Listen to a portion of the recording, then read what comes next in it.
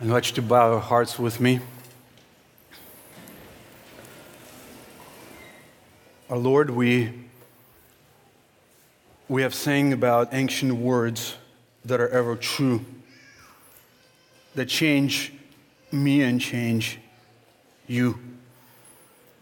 Lord, that is our prayer this morning, that as we come to your word, we believe that your word has power. We believe that your word is the means by which you conform us to the image of Christ. We believe that the words that were written thousands of years ago are still alive today. And we believe in the Holy Spirit who takes them and brings them to our hearts. We believe that it is this word that saves and it is this word that sanctifies. We believe that every single person in this room needs your word. Every single one of us this morning needs to hear from you. And Lord, that is not something that I can do or any one of us can do. We can only read your word and speak them. And your Spirit needs to bring them to our hearts. And my prayer this morning that the word that you have prepared for us this morning would be received by us. That it would be delivered in the power of the Spirit and it would be accepted so that the fruit would be evident as it was in the lives of the Thessalonians. Pray for myself that you would grant me grace to take us through this amazing passage of Scripture. For your glory, our edification. In the name of Christ, I pray this. Amen. I'd like you to turn in your Bibles to 1 Thessalonians chapter 2. This morning, I want to bring you a message entitled, Gospel Wrapped in Grace.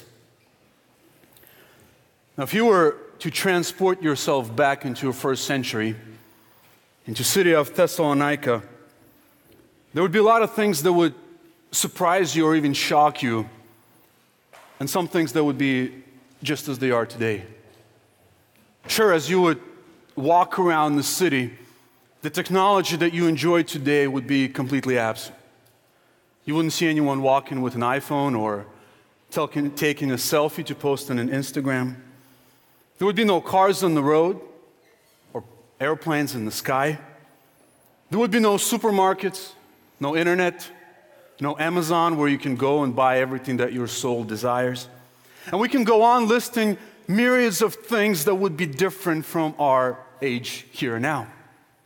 And with all of these differences that we can think of, many of us can start to assume that the culture back then and the people back then were so different that what happened 2,000 years ago has no relevance for us. In fact, this is an argument that is often used against Scripture. Oh, this book was written at least 2,000 years ago. And are you telling me that this book is relevant for me today? Now, I want to be clear, I am not saying that.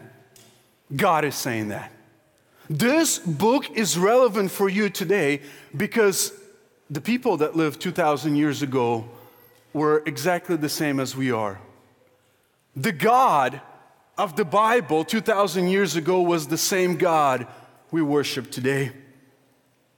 Now, society and culture, in the time when this book was written, 1 Thessalonians was written, was similar to ours. Because of the dominance of Roman Empire, because of the location of the city, the business was booming, the people were prosperous, and the culture in which they lived brought in people from all over the world into this city. Majority of people, except for the Jews, were pagan to the core. Most of them went to the temples, worshiping all kinds of objects. And into this city comes Paul the missionary. Paul the missionary shows up in a matter of weeks. People are converted. The church began. And as Neil read earlier, Paul had to flee because of persecution. Paul fled to a different city to preach the gospel, but the church that was established in that city stayed behind.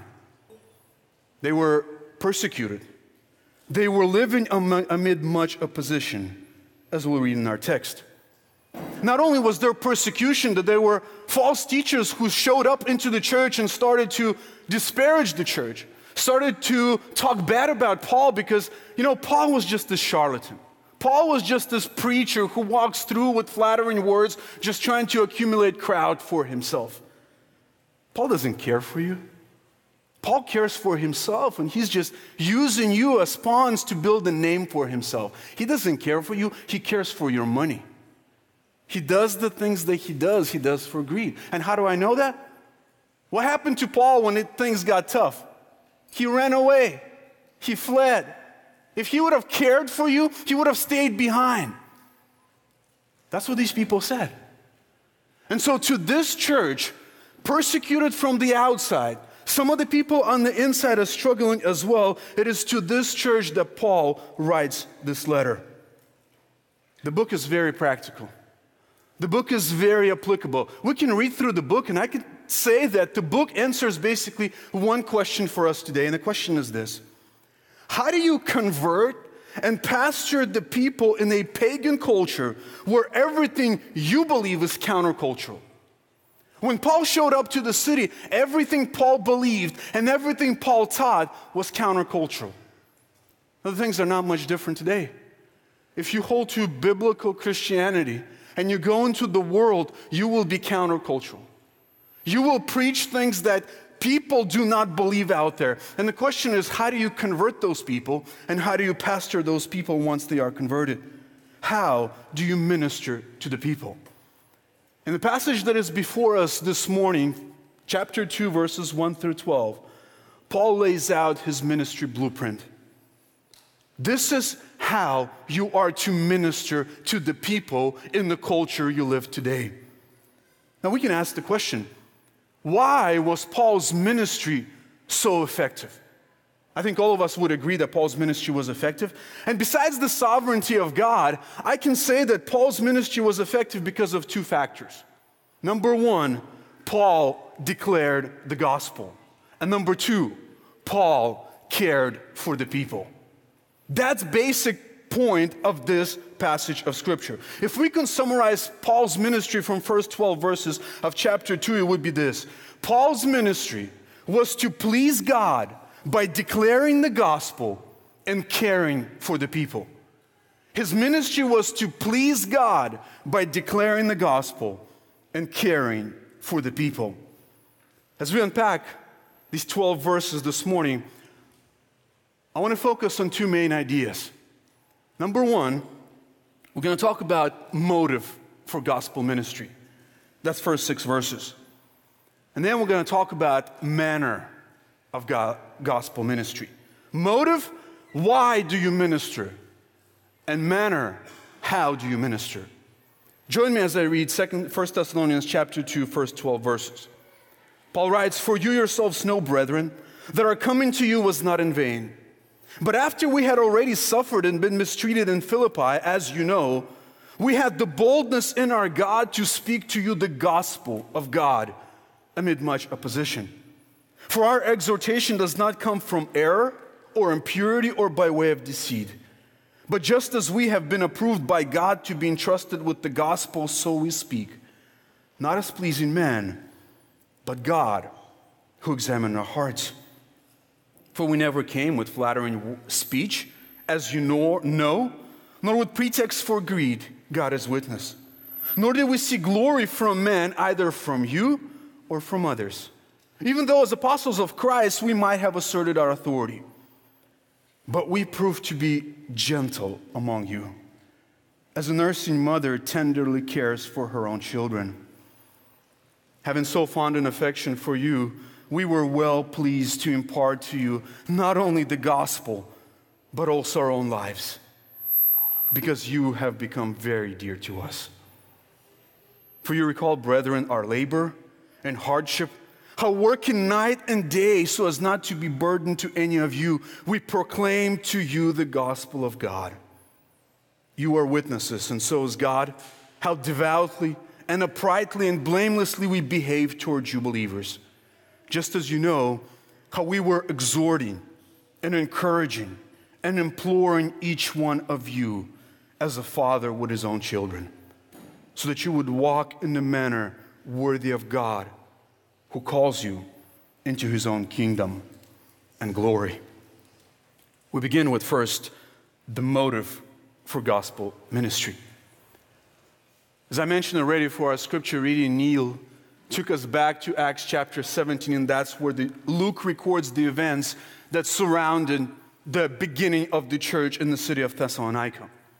In the first couple of verses of our chapter, Paul gives us his own perspective on what happened there.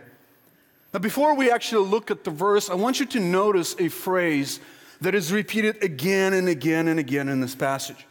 And hopefully you can catch it. If you just go back to chapter 1, verse 5, Paul says, "For our gospel did not come to you in word only, but also in power and the Holy Spirit and with full conviction, just as you know what kind of men we proved to be among you for your sake." Chapter 2, verse 1, "For you yourselves know, brethren." Verse 2, "But after we have already been mistreated in Philippi, as you know." Verse 5, "For we never came with flattering speech, as you know." Verse 9, "For you recall, brethren." Verse 10, "You are witnesses, and so is God." Verse 11, "Just as you know how we were exhorting and encouraging and imploring each one of you." Notice, you know, you heard, you are witnesses. Guys, I am not telling you anything new. I am not just writing something to you that I made up. I am telling you what you saw me do. You know this information. You know my heart. Whatever people say about me, whatever you hear, you know this from me. Why? Because I lived among you, I preached among you, I did this, and you are witnesses of what I was able to do in your midst. Thessalonians were intimately acquainted with Paul's ministry, even though he only spent a little time there. Paul was not just a talker, but Paul modeled what he preached. And that's why to the Thessalonians he says, "Guys, look at my life. You know this." And in verse 1 he says, "My ministry among you was not in vain. My ministry bore fruit, and you yourselves are that fruit." Now you recall, and in verse 2, Paul reminds them how Paul ended up in Thessalonica. Paul went on a second missionary journey, and he shows up in the city of Philippi. He begins to preach there, and you recall the events. He got arrested, he got put in prison with Silas. Before that, they got beaten. And so Paul is sitting there bleeding with wounds, with bruises, and they're singing songs in the middle of the night. And you remember the earthquake? You remember how the jailer got converted, how he took them home, how he bound up their wounds. And the next day, the city officials, after learning that Paul was a Roman citizen and they had now no right to do to him what they did, they asked him, "Listen, get out of here." And so Paul flees, Paul leaves, and Paul goes into Thessalonica, and this is where he started preaching the gospel. Now, having endured, notice in verse 2 he says, "But we have already suffered and been mistreated in Philippi." Now think about this. If that was you, and you went on a missionary journey, think about it this way. We take a preacher from our church, and we decide to engage in missions, and we send him to South America. We plan his journey, and we say, "You're going to this city, and after this city, you're going to that city, and after that, you're going to that." And we have it all lined up. And he goes into the first city, and he begins to preach the gospel there. He begins to preach the gospel, and the mob attacks him. That's someone you know, someone from this church. The mob attacks him, they beat him. A few days later, we found out that the guy barely made it out alive. Question, what are we going to do? I mean, some of us would say, well, we need to bring him home. We need to bring him home and let him heal up. I mean, it's not wise to take a bleeding and hurting guy and just send him on and continue preaching the gospel somewhere. What would we do? Now, if you were that preacher, what would you do? Would you say, well, that was enough. I tried, I did my best. Now, what did Paul do? That is exactly what happened to Paul. Now, think about it. What does a guy look like when he has endured what Paul endured? In Acts chapter 16, when Paul is describing what happened to Paul, where Luke is describing what happened to Paul, it says here, the crowd rose up together against them, and the chief magistrates tore the robes off of them and proceeded to order them to be beaten with rods. When they had struck them with many blows, they threw them into prison, commanding the jailer to guard them securely. Now, we often just skip this over, but think about it. What does the guy who has been beaten with rods look like? I mean, if you watched news a couple weeks ago in Portland, there was a mob who beat people with rods. And if you saw pictures or videos, they were not pretty. Someone who's been beaten with a bat does not look good. And that was Paul. And he just got thrown into the prison. And how did he respond? Notice our verse 2, he says, "But after we had suffered and been mistreated, as you know, we decided to go home and heal up." Is that what it says? No. We had boldness in our God to speak to you the gospel of God amidst much opposition. What does Paul say? Well, they don't want me here. I'm going somewhere else. Paul got up and beaten, went to the next city, and he comes into Thessalonica. And it's not like, oh, it was all beautiful in Thessalonica. That was a resort city where you preached the gospel. No, he said, we spoke the gospel to you amid much opposition. There wasn't much relief in Thessalonica, as you heard from Acts chapter 17. It wasn't much different. But Paul says here, we had boldness in our God. It wasn't because Paul was a Superman. It wasn't because Paul was all that. No. He says it was God who gave us boldness. It was God who gave us courage to get up the next day, flee to the next city, and preach the gospel to them. Somebody said that Paul could have saved a lot of trouble for himself and for others if he would have just showed up to the next city and checked himself in a local jail, because that's where he would end up anyway. Because no matter where he went, he caused trouble. He caused trouble, why? Because he declared the gospel of God. He declared the gospel of God with all boldness. And we've got to ask the question, why? Paul, what is motivating you to do what you do? How can you keep going? How can you keep going when people do this to you? And that's why in the next 4 verses, at least 4 verses, Paul gives us his motivation for ministry. You see, if you're motivated by comfort, in ministry you won't last too long. If you're motivated by applause from people, you won't last too long. If you're motivated by greed, you won't last too long. Because if what happened to Paul happens to you, you would immediately go home and take a vacation. And we ask the question, Paul, how could you keep going year after year after year? Now, as we look at Paul's motivation for ministry, he gives us the negative side where he says, I am not motivated by this, but I am motivated by that. And partly it is Paul's defense against people who accused him of doing ministry for wrong reasons. And partly it is for Paul to say, listen, this is why I am doing what I'm doing. So first, I'm going to give you 6 reasons why Paul is not in ministry. These are not motivations for ministry. And Paul lists them here in verses 3 through 6. Let's read them. He says, for our exhortation does not come from error or impurity or by way of deceit, but just as we have been approved by God to be entrusted with the gospel, so we speak. Not as pleasing men, but God who examines our hearts. For we never came with flattering speech, as you know, nor with pretext for greed, God is witness. Nor did we seek glory from men, either from you or from others. Even though as apostles of Christ, we might have asserted our authority. Number 1, Paul says, we are not motivated by error. We are not motivated by error. See, our teaching, what we are declaring to you is not a heretical doctrine. Why? Because false teachers would come in and they would say, listen, we have Old Testament.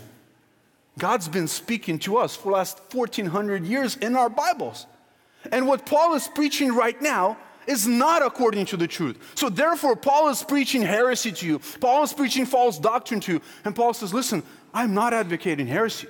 He says, I am not bringing error to you. Our exhortation, what we are declaring to you, what we are preaching to you, it does not come from error.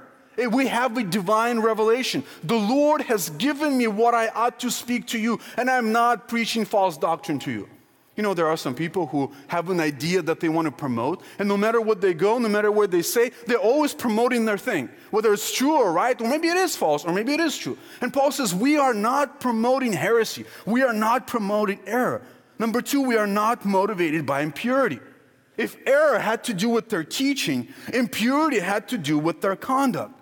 You see, Paul was not in ministry for personal gain or to satisfy his lusts.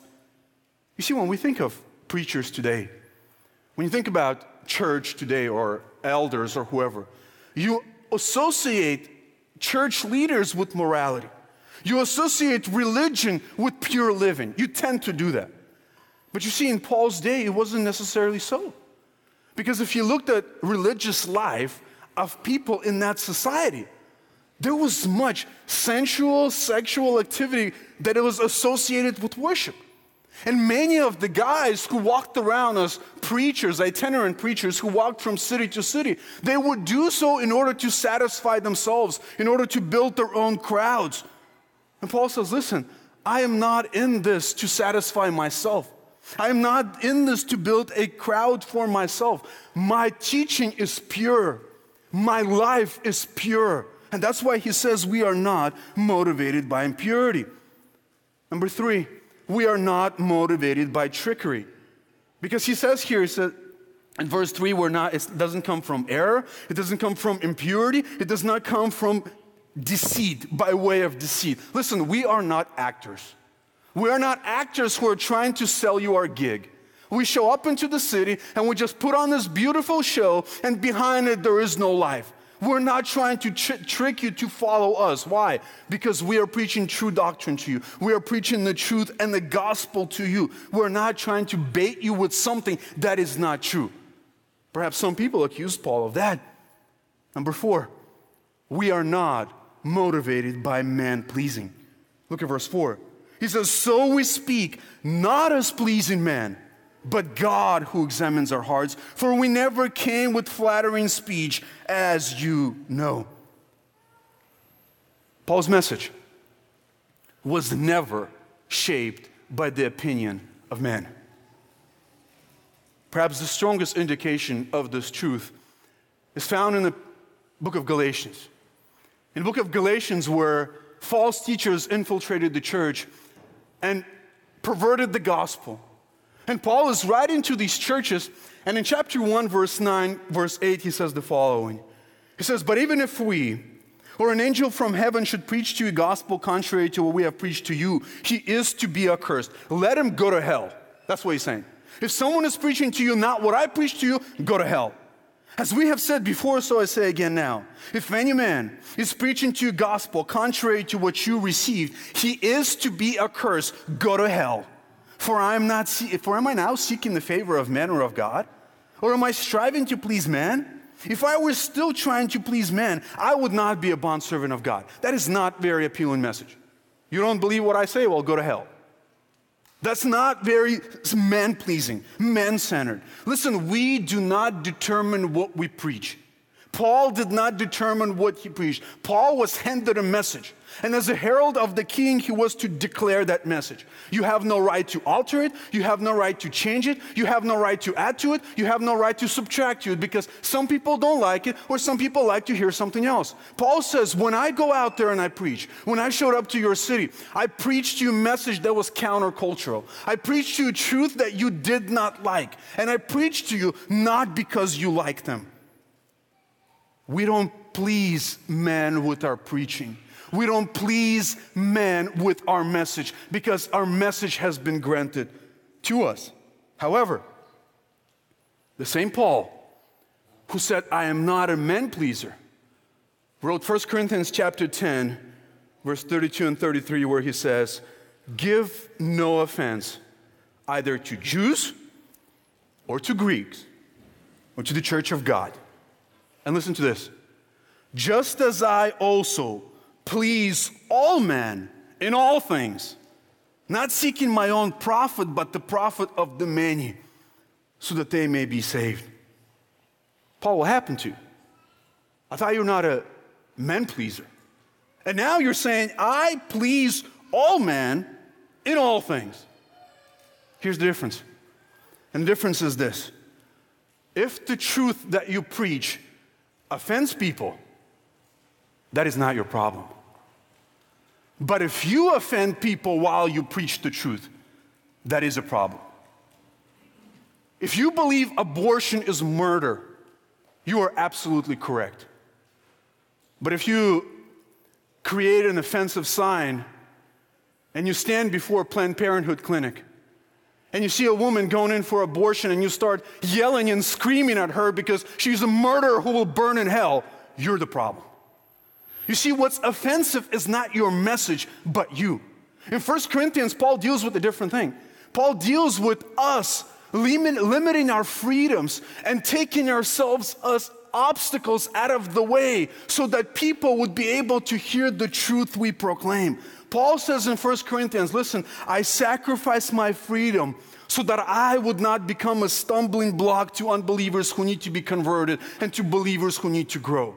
Listen, if I am an obstacle for you to hear the truth, I'm the problem. If you are offended by what I'm saying and that is in the text, that's not my problem. Your problem is with God. But you see, how we deliver the message, how we speak has an effect on what we speak. And so in that sense, Paul says, listen, I try to eliminate every obstacle. I try to eliminate every barrier so I can deliver the message that God has granted to me. And if people will reject that message, so be it. But I will not stand in the way and prevent people from accepting that message by being foolish or flaunting my liberties.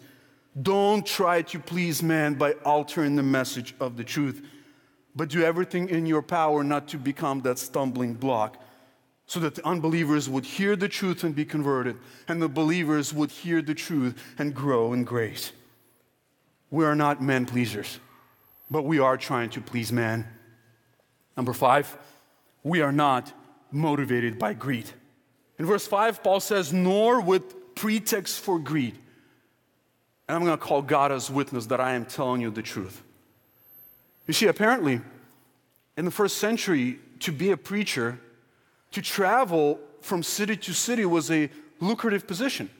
Otherwise, it would make no sense. All the warnings against greed would make no sense.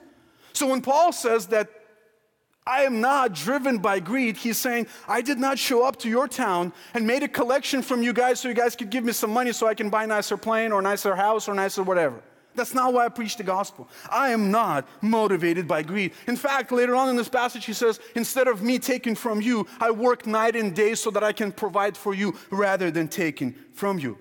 And I'm going to take an oath because God knows my heart. God is witness that I am not doing this for money. And finally, we are not motivated by fame.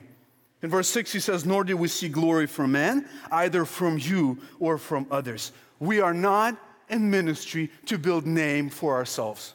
We are not in ministry to build a name for our church. We are not in ministry for applause or recognition.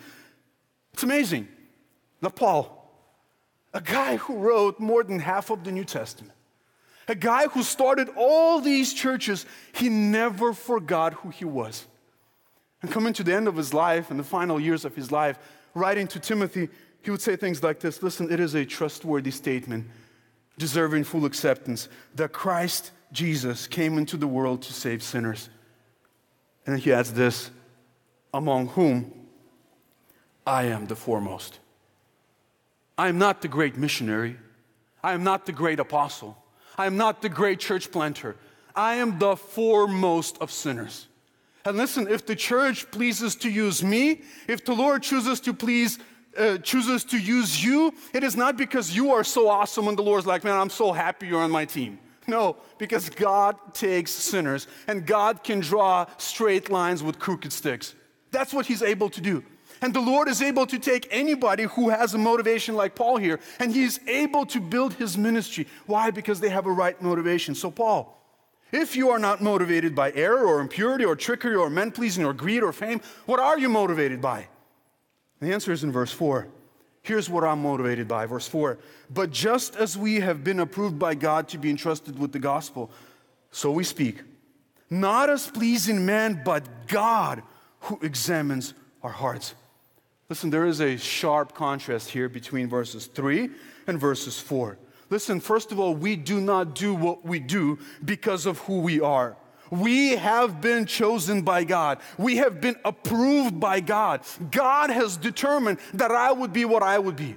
In Paul's case, Paul says, God has determined before I was even born that I would be a missionary to the Gentiles. We have been approved by God. As I said, King's Herald has a job to deliver the message of the king. And he doesn't determine what he's going to say, but he simply goes off and he announces what the king declared. And Paul says, I am that herald. I am that herald when I was given the message, and I'm going there, and I'm just going to simply declare to you the good news. Declare to you the gospel of God. The good news. Listen, it is a good news that Paul declared. Literally, that's what the gospel means. It is a good news. It is a good news that sinners who have sinned against infinitely holy God, who are worthy of His death, and who will spend eternity in hell if they don't believe in Christ, it is a good news to tell them that Jesus Christ is offering you gift of salvation freely for simply believing. That is a good news. And so he says here, we have been entrusted with this. Because the Lord has entrusted this good news to us, we have no option not to speak. Even when we have been mistreated, even when we have been afflicted, beaten, bleeding, fill in the blank.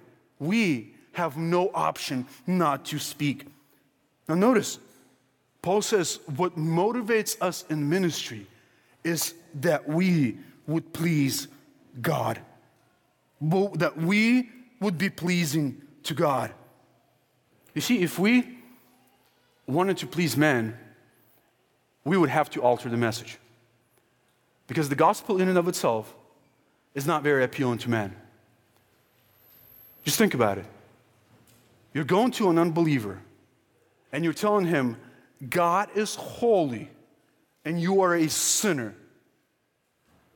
Because God is holy, He demands justice. God is going to judge you.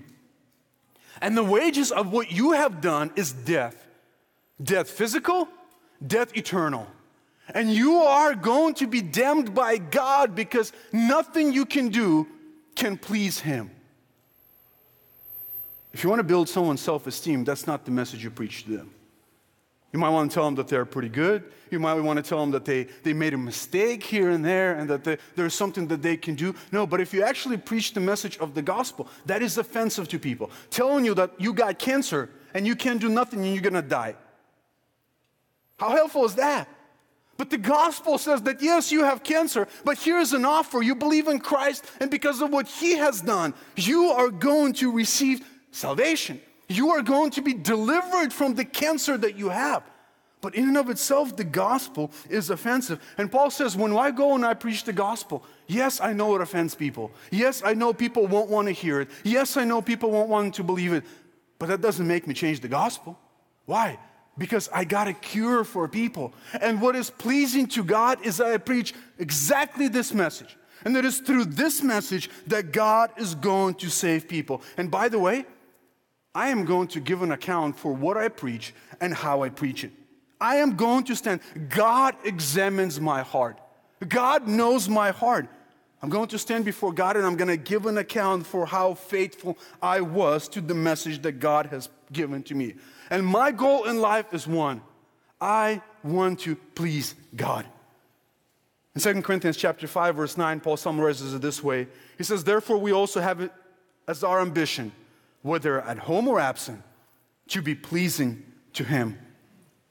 Steve Lawson said, if you please God, it doesn't matter whom you displease. But if you displease God, it doesn't matter whom you please. Let me ask you, what motivates you in life? What motivates you in ministry? If you are a believer, just like Paul, you have been entrusted with the message that you are to declare.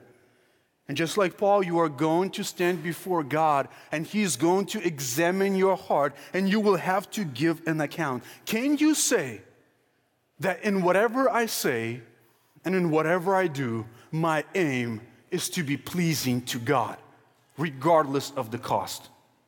Can you say that? If you can, then you are in the same league as Paul.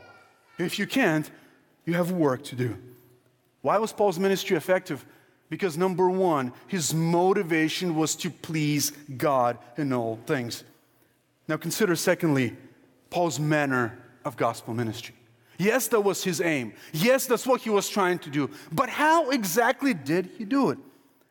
This is where we come to verses 7 through 12. And here we ask these questions. What did Paul's ministry actually look like? How did Paul minister to the people? If his aim was just to please God, how did he come across to the people so that his ministry was effective? In the time that I have left, I want you to see from this passage two portraits that Paul paints for us in verses 7 through 12. Paul borrows the image of a beautiful, godly family, and he gives a portrait of a mother, and he gives a portrait of a father to demonstrate what his ministry was like among the people in Thessalonica. Now, I know that many in this room will be able to relate to what Paul is saying in these verses because you grew up in a normal and healthy home. But I also know that for some people, when you talk to them about their father or their mother, their heart is not filled with, warm and cozy feelings because they didn't grow up like you did. And if this is you, that in this passage, Paul is not talking about your dad. He's not talking about your mom. Now think about it. If you can imagine the godliest mother, maybe the mother that you had, or the mother that you see in the church, or the mother that you want to be to your children, that's the mother Paul is talking about. If you can imagine the godliest father that perhaps you had, or perhaps you've witnessed someone in this church or somewhere else, or the kind of father that you want to be to your children, that's the father Paul is talking about here. And that's the image that Paul borrows to demonstrate what his ministry was like toward the people in Thessalonica. Now, what is so beautiful about this text? That Paul combines two things that we so often tend to separate. In our verse, in verse 6, Paul says that even though as apostles of Christ, we might have asserted our authority. Now, regardless of how much authority you have, regardless of the position that you hold, even if you have been appointed by God into that position, it does not give you a right to act like a bull in the china shop. You have no right to do that. You have no right to run over people. You have no right to just simply stand there and impose yourself as if you're something and everybody is nothing. Paul says we could have showed up as apostles. And as apostles, we have a lot of authority. We wouldn't just, play around games with you. No, he said we should have showed up to you and says, hey, listen, I'm from God. God told me, you do this or go to hell. I could have done that. I could have asserted my authority, but I didn't. And that's why Paul says, listen, we have all the authority in the world to command you to do what you ought to do. But as a matter of my ministry, this is how I serve. And you want to understand? And you want to model me? Because that's what you guys were doing in chapter 1. And that's what you're supposed to do as believers. You're supposed to look to Christ and model Christ. You're supposed to look to godly men in your life and model their ministry. He says, you want to model your ministry after godliness? You want to model your ministry after someone who was effective? Model it after me. And how did I minister to people? Two portraits. Number one, consider the portrait of a mother. Look at verse 7.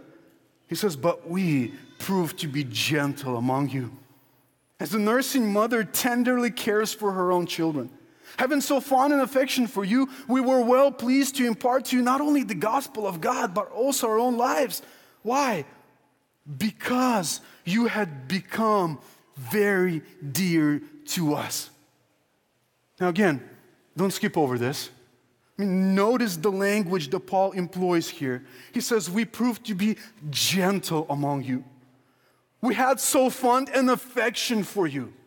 You have become very dear to us. Now look at the pronouns in this verse. He says, we proved to be gentle among you, having so fond an affection for you.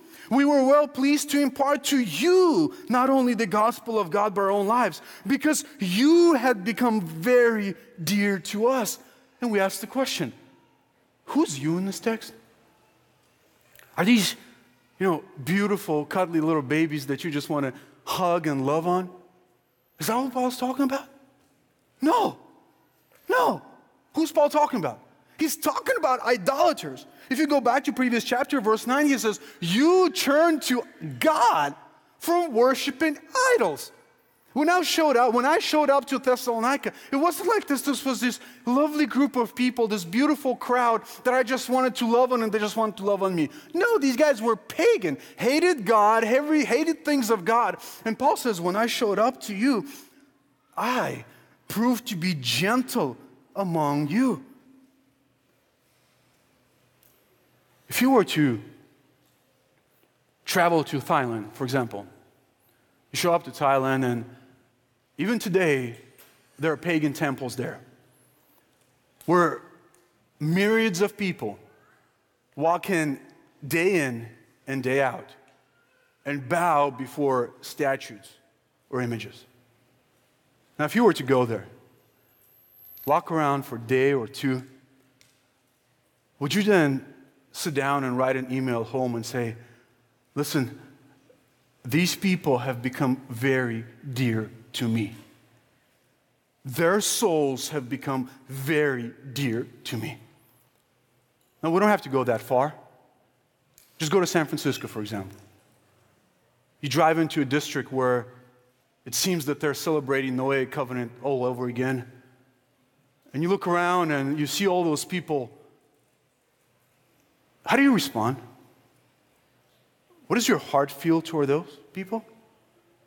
Are they despicable, dirty, unclean, pollute the society, have bad influence on your children? Or is it like Paul, who says their souls have become very dear to me? You know, I examine my own heart and you examine yourself. Do we talk like that about unbelievers? Do we talk like that about people who are on the way to hell? And Paul showed up into this pagan city and he says, listen, you know why I minister to you? And you know why I ministered the way I ministered to you? Why? Because you guys have become very dear to us. Because I saw you not as a pagan who's worshiping wood or stick or something else, but I saw you as a man made in the image of God who will spend eternity in hell unless you believe in Christ. Do we view people like that? Or do we view them as someone who is just infringing on our society and polluting our holy circle here, holy huddle? Is that what they're doing?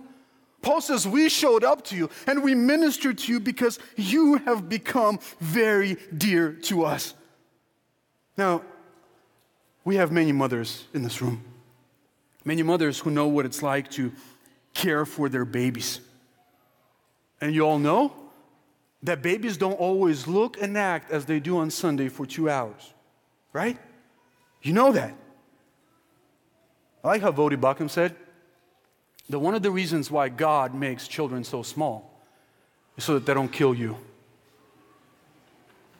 I mean, can you imagine a baby with their selfishness, yelling and screaming, but with the strength and the body of a grown man? They kill you. That's why he makes them so small. And he adds that he makes them so cute so that you don't kill them. You see, when you're caring for the baby, you're willing to stay up late. You're willing to sacrifice your health, your strength, your resources, your everything. Why? Because that baby is very dear to your heart. You don't say, listen, I've done it 3 nights in a row. I'm sorry, I'm done. You don't say that. Why? Because that's your baby. And Paul likens his ministry to these people here, and he likens it to a mother who tenderly cares for her own children. And notice these were not just words. Just like mothers stay up all night caring for their sick babies, he says in verse 9, having so fond an affection for you, we were well pleased, verse 8, to impart to you not only the gospel. In verse 9 he says, for you recall, brethren, our labor and hardship, how working night and day so as not to become burdened to any of you, we proclaim to you the gospel of God. Listen, you recall. You know this to be true. You know this to be fact. We did not just talk the talk, but we walked the walk. We worked hard day and night, not only to speak the gospel to you, but also to demonstrate the gospel to you. And he's doing that. Why? Because later on, as we get to the book of Thessalonians, 1st and 2nd Thessalonians, There were people in the church who were flat out lazy, who didn't want to work, who were undisciplined, Paul calls them. And Paul is inserting this here. He says, guys, look at us. Look at our example. You should have provided for us, but we provided for you. We stayed up all night caring so that we can have means to support ourselves so that we may preach the gospel to you. In 2 Thessalonians chapter 3, verse 7 through 10, Paul writes this. He says, for you yourselves know how you ought to follow our example, because we did not act as in an undisciplined manner among you, nor did we eat anyone's bread without paying for it, but with labor and hardship we kept working night and day so that we would not be burdened to any of you. Not because we do not have this right, but in order to offer ourselves as model for you, so that you would follow our example. For even when we were with you, we used to give you this order: if anyone is not willing to work, then he is not to eat either. We work hard to provide for ourselves and to set pattern for you. As a mother stays up all night to care for her children, Paul says we labored hard to care for you as for our children. In the midst of this all, don't miss this point. The primary way in which Paul showed care for these people is by proclaiming the gospel to them. A couple times he says this. In verse 8, for example, he says, we were well pleased to impart to you not only the gospel of God, but also ourselves. Our first and foremost priority was to deliver to you the gospel of God. And we've done that by imparting ourselves to you. In verse 9, he says, how working night and day so as not to become burdened to any of you, we proclaim to you the gospel of God. You see, you can meet every physical, emotional, material need, but unless you preach the gospel of God, you do not care for people. Why? Because meeting their temporary needs will only supply them in this life. But without the gospel of God, they will be doomed for eternity. Paul says, my ministry was first and foremost was to impart to you the gospel of God, to proclaim to you the truth of God. And that's how I did it. So the first portrait that we see here that defines the manner of Paul's ministry is that of a mother. The second portrait is that of a father. Look at verse 10. He says, you are witnesses, and so is God, how devoutly and uprightly and blamelessly we behave towards you believers. Just as you know how we were exhorting and encouraging and imploring each one of you as a father would his own children. I would remind particularly the fathers and everyone else by extension that you lead by your example before you lead by your words. You see, we have two verses that describe this thing he calls just as a father would. And in verse 10, he focuses on the example that he said. And in verse 11, he gives us the words that he spoke. You see, you can speak all the words in the world, but unless your words are not backed up by your action, your kids won't believe them. A lot of things that children pick up, they are not taught, but they're caught. They watch you, they mimic you, they imitate you. And if your message contradicts your life, they will go with your life. Because anybody can talk the talk, but not anybody can walk the walk. So Paul says, first of all, when we came to you, we set an example for you. Just two thoughts I want you to notice here. The how and the what. The how. How did we behave toward you? Paul gives three characteristics. Paul says here in verse 10, he says, you are witnesses. You know this. We lived among you. And so is God. How? Number one, devoutly. If you have ESV, it says how holy. Same word. If you think about holy walk, you think about separated unto God. Something that is holy is set apart for a special purpose. Things in the temple were separated unto God. They were holy. And he says, you look at our conduct, and we, first of all, walked in holiness. Second, he says, how uprightly. Yes, we were separated unto God, but we behaved righteously towards you. God has given us His standard. And if you were to take the truth of God's word and you were to compare it to our life, those things would match. We walked righteously. We walked according to the standard that you have in the word. And finally, he says we walked blamelessly. We were above reproach. You can throw things at us, but they won't stick to us. That's what he's saying. And he says, no matter what people tell you about us, you saw how we lived among you. We walked in holiness before God, in righteousness before you, and blamelessly, that no one can accuse of anything. People can accuse us, but those accusations will not stick. And by the way, I call God as witness. I'm going to take my hand, I'm going to put it on my Bible, I'm going to say, listen, this is how I live. Holy, uprightly, and blamelessly. Now that's an example. That's an example if all of us could do that and look at our children and say that to them. Look at me, look at how I live, look at how I walk, and imitate my example. And that's the first thing. He says, as a father, I showed you, I demonstrated for you. But it's not just showing, it's also saying. Because the second thing we have here, what did Paul do in this matter? He says, how did we do it? Yes, we walked devoutly, uprightly, blamelessly. But what were we doing? What were we doing? He lists three things. Three things. He says, we were exhorting you. Exhorting you. To exhort someone is to come alongside of someone and to instruct them. That's what the Holy Spirit does. That's what the Word of God does. It exhorts us. It trains us. It demonstrates. It teaches us. That's what Paul says. We came alongside of you where you were, however broken and messed up you were. We came to your level and we were exhorting you. And then second thing he says, we were encouraging you. You see, what is growth? Growth is failing and trying again. That's where growth comes from. Failing and trying again. You know, with your kids, you do something for the first time and they fail. And what do you need to do? You need to comfort them and you need to encourage them. If you come alongside of them and says, man, I'm sorry, you are a miserable failure. Is it going to help? No. Paul says, listen, we instructed you. We told you how you ought to live. And then when you started walking, you started falling. We came alongside of you and we encouraged you. We built you up. We give you strength. We comforted you. We pointed you back to the gospel. We pointed you back to Christ. We encouraged you to help. So we exhort you. We encourage you. And then he says, we were imploring you. We were warning you.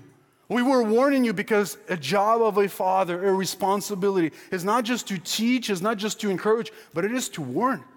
It is to warn and to say that if you do not heed my words, if you do not follow what I'm telling you, there are consequences to that. And that's what Paul is saying here. This is what we're doing. This was my ministry. It was to teach you, to come alongside of you and encourage you, build you up, and at the same time to warn you that if you disregard my words, you're going to pay the consequences. That was my ministry. That's what a father does. We set example, we train, encourage, and we implore you. For what reason?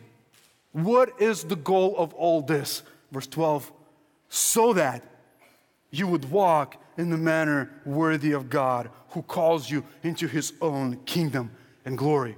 Why? So that every single one of you can actually live out the gospel that we have preached to you and that you have claimed to receive.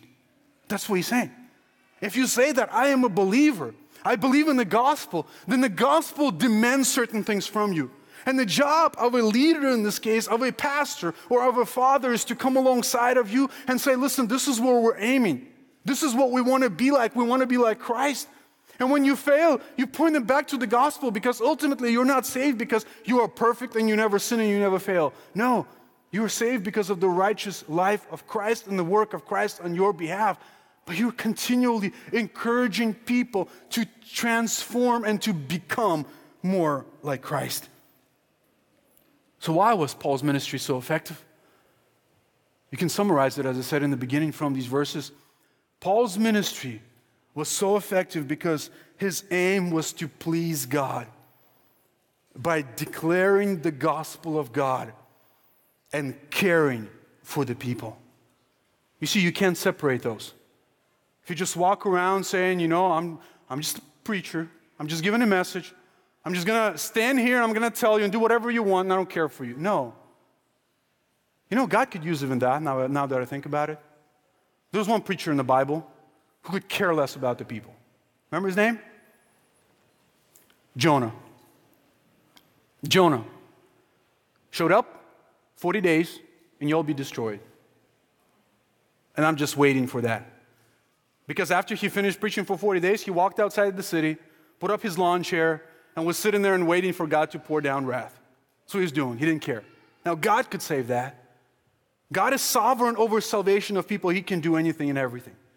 But God's sovereignty does not negate our responsibility. And this is what Paul is saying here. Yes, I know I have been appointed. Yes, I know I have been given this ministry. But I ought to do it in a proper manner so that I can benefit the people to whom I minister. So how can you and I individually, and we as a church, be just as effective as Paul? We can if we aim to please God by declaring the gospel and being faithful to the message that He entrusted to us. And we do so with care and compassion for the people to whom we minister. May God grant grace to each one of us to do that. Not for our own glory, but for God's glory and the salvation of sinners and sanctification of believers. Bow your hearts with me. Our Lord, we are thankful that you have set an example for us because you were gentle with people. Yes, you were stern with the truth. We have Paul, who spoke the word, and at the same time had that caring heart for the people. Lord, I pray that these characteristics would mark us, that we would be bold with the truth and speak it regardless of the cost, and at the same time be gentle, compassionate, caring, so that you would be pleased to use us for your glory. I pray this in Christ's name. Amen.